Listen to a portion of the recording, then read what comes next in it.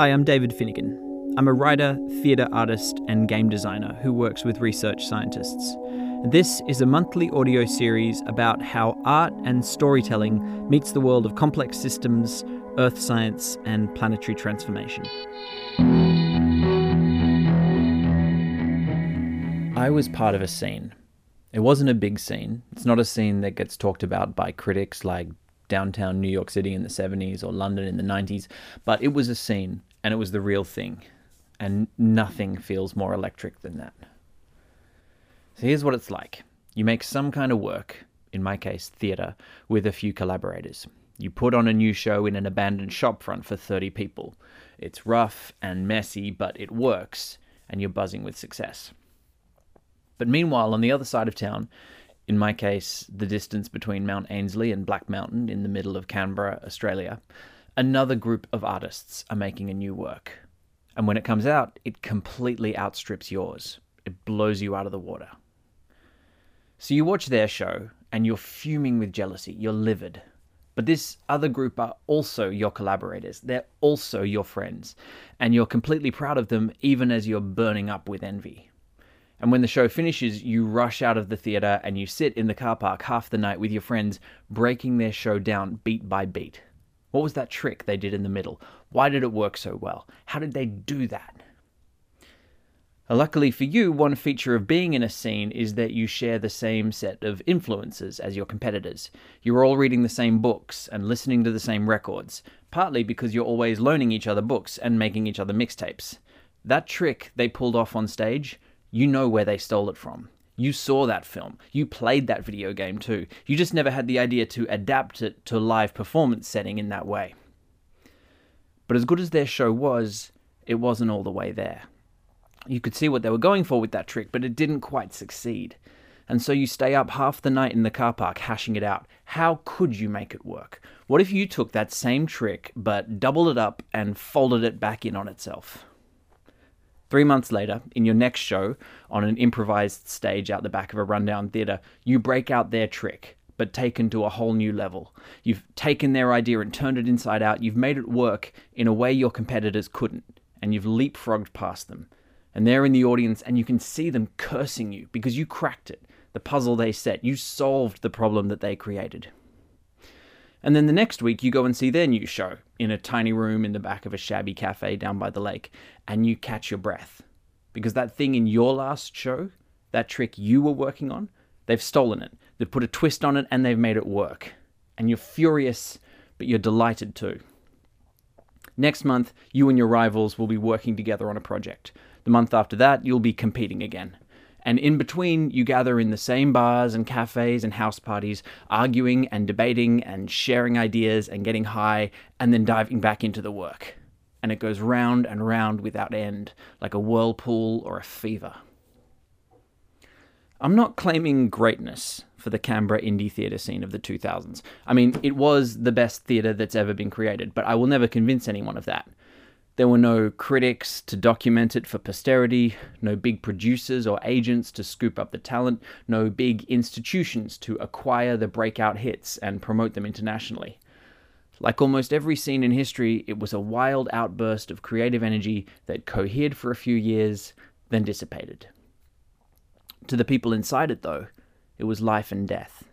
It was worth working the shitty day jobs, rehearsing into the early hours of the morning, spending every cent we had on hiring rundown community halls rather than being able to afford meals out, because the work was that good.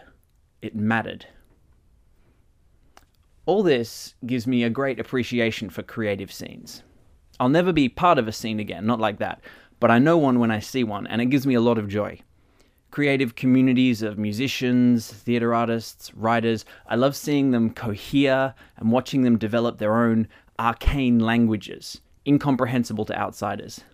I love that fierce creative joy where everyone is intent on outdoing their peers, but at the same time celebrating the successes of the whole community. And creative scenes aren't just artistic. They cohere in other fields when a group of like-minded individuals come together in some loose community, in some creative endeavor.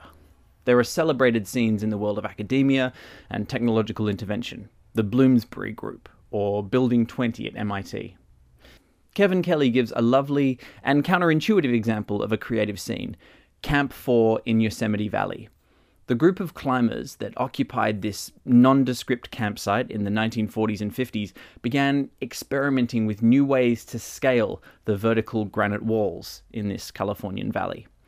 In semi-isolation, this loose community competed amongst itself to develop better techniques, new gear, and alternative approaches to getting up the wall.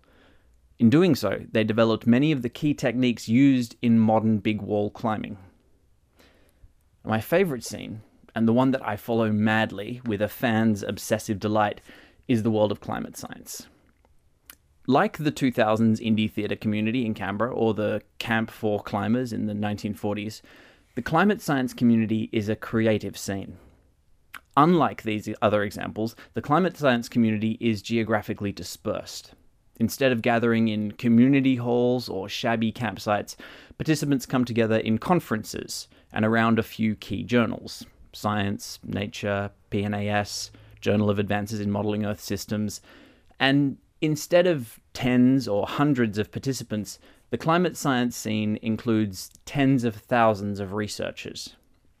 But the same energies are at play, the same fierce creativity, the sense of experimentation, that mix of competition and collaboration. The currents feel familiar to me from my years in the Canberra scene.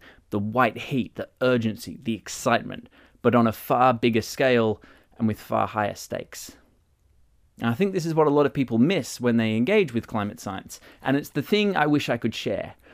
From the outside, science often looks like a bloodless endeavor. The slow and steady accumulation of knowledge, the careful refinement of models, all proceeding at a steady pace year after year. It's not like that at all. At the cutting edge of the field, the knowledge flows in cross currents. Scientists struggle to outdo their rivals and then just as quickly turn around and collaborate with them. When one researcher comes up with a new trick, other scientists will immediately take hold of it, twist it, turn it inside out, and push it further than the originator could have imagined. It's a churning sea of debates and breakthroughs and disagreements. Waves slap together and splash up into the sky. One example is the recent debate around climate sensitivity. The latest IPCC assessment report in 2021 incorporates outputs from a new generation of climate models. These models include better physics of cloud behavior, which makes them better at predicting short-term weather. A number of these new models also predict greater levels of future warming, suggesting that the climate is more sensitive to increases in atmospheric CO2 than previously predicted. At the same time, a number of studies have been released suggesting that these so-called hot models are less effective at reproducing historical temperatures, which raises questions about their accuracy. Now, these models have sparked a heated debate in the climate science scene around climate sensitivity. Storied climate scientist James Hansen and colleagues released a paper in November 2023 arguing that doubling atmospheric CO2 will warm the climate by as much as 4.8 degrees Celsius, plus or minus 1.2 degrees. The same week, another paper by Cropper et al. Suggested that climate sensitivity is only 2.8 degrees Celsius, plus or minus 0.8 degrees, for a doubling of atmospheric CO2. This is a huge disparity. The difference between massive floods in low-lying cities and completely redrawing the map of the world. Two other recent papers find climate sensitivity of 3.4 degrees Celsius and 2.9 degrees Celsius. In many cases, the authors of these papers are referenced in the other papers. These scientists are collaborators and peers, even when they vehemently disagree with one another. The discussion surges back and forth. Waves slap together. We don't see much of this dynamic play out in public. Climate scientists tend not to contradict each other in the public sphere. And this is partly because these debates are quite technical, but more than that, I think, it's because of how climate denial has framed the subject of climate change. Until the late 2010s, the media tended to present climate change stories as a culture war conflict between scientists and climate deniers. When climate scientists appeared in the news, the question was not which scientist's theory is closer to the truth, but is climate change real or not? If any climate scientists dared to disagree with each other in public, deniers were waiting to take their words out of context and misuse them. So for the most part, climate scientists have kept their disagreements within their own community, presenting a relatively unified front to the public. Compare this to the fiery public debates between evolutionary biologists, like Richard Dawkins and Stephen Jay Gould, or differing schools of economic theory. And this is far from the worst consequences of climate denial, but still, it's a shame. It robs people of the chance of seeing these debates and disagreements within climate science playing out in front of them. As a result, people are often unaware of how fast this field is moving, and how much has changed in our understanding of the Earth system in even the last 5 years. Climate scientists know far more about how the world is changing right now than they did even in the early years of the pandemic. The frontiers of human knowledge are expanding every day, but not in a smooth or predictable way. The edge of our knowledge is a messy space of experimentation, discovery, setbacks, mistakes, arguments, debates, and excitement. It's a scene, crackling with fierce energy and urgent joy. As you listen to this, a scientist has just read a research paper by a colleague that pulls off a whole new trick. And that scientist is simultaneously laughing with delight and fuming with jealousy. And they'll be staying up all night tonight with their collaborators, figuring out how to steal that trick, turn it inside out, and push it further. These moments of discovery are worth the hard work. Worth the long days, the late nights, the misunderstandings and disrespect from the outside world, the politics, the funding cuts, the stress, and the panic. Because the work is that good. It's the exhilarating rush that knocks you off your feet. It's life and death. It matters.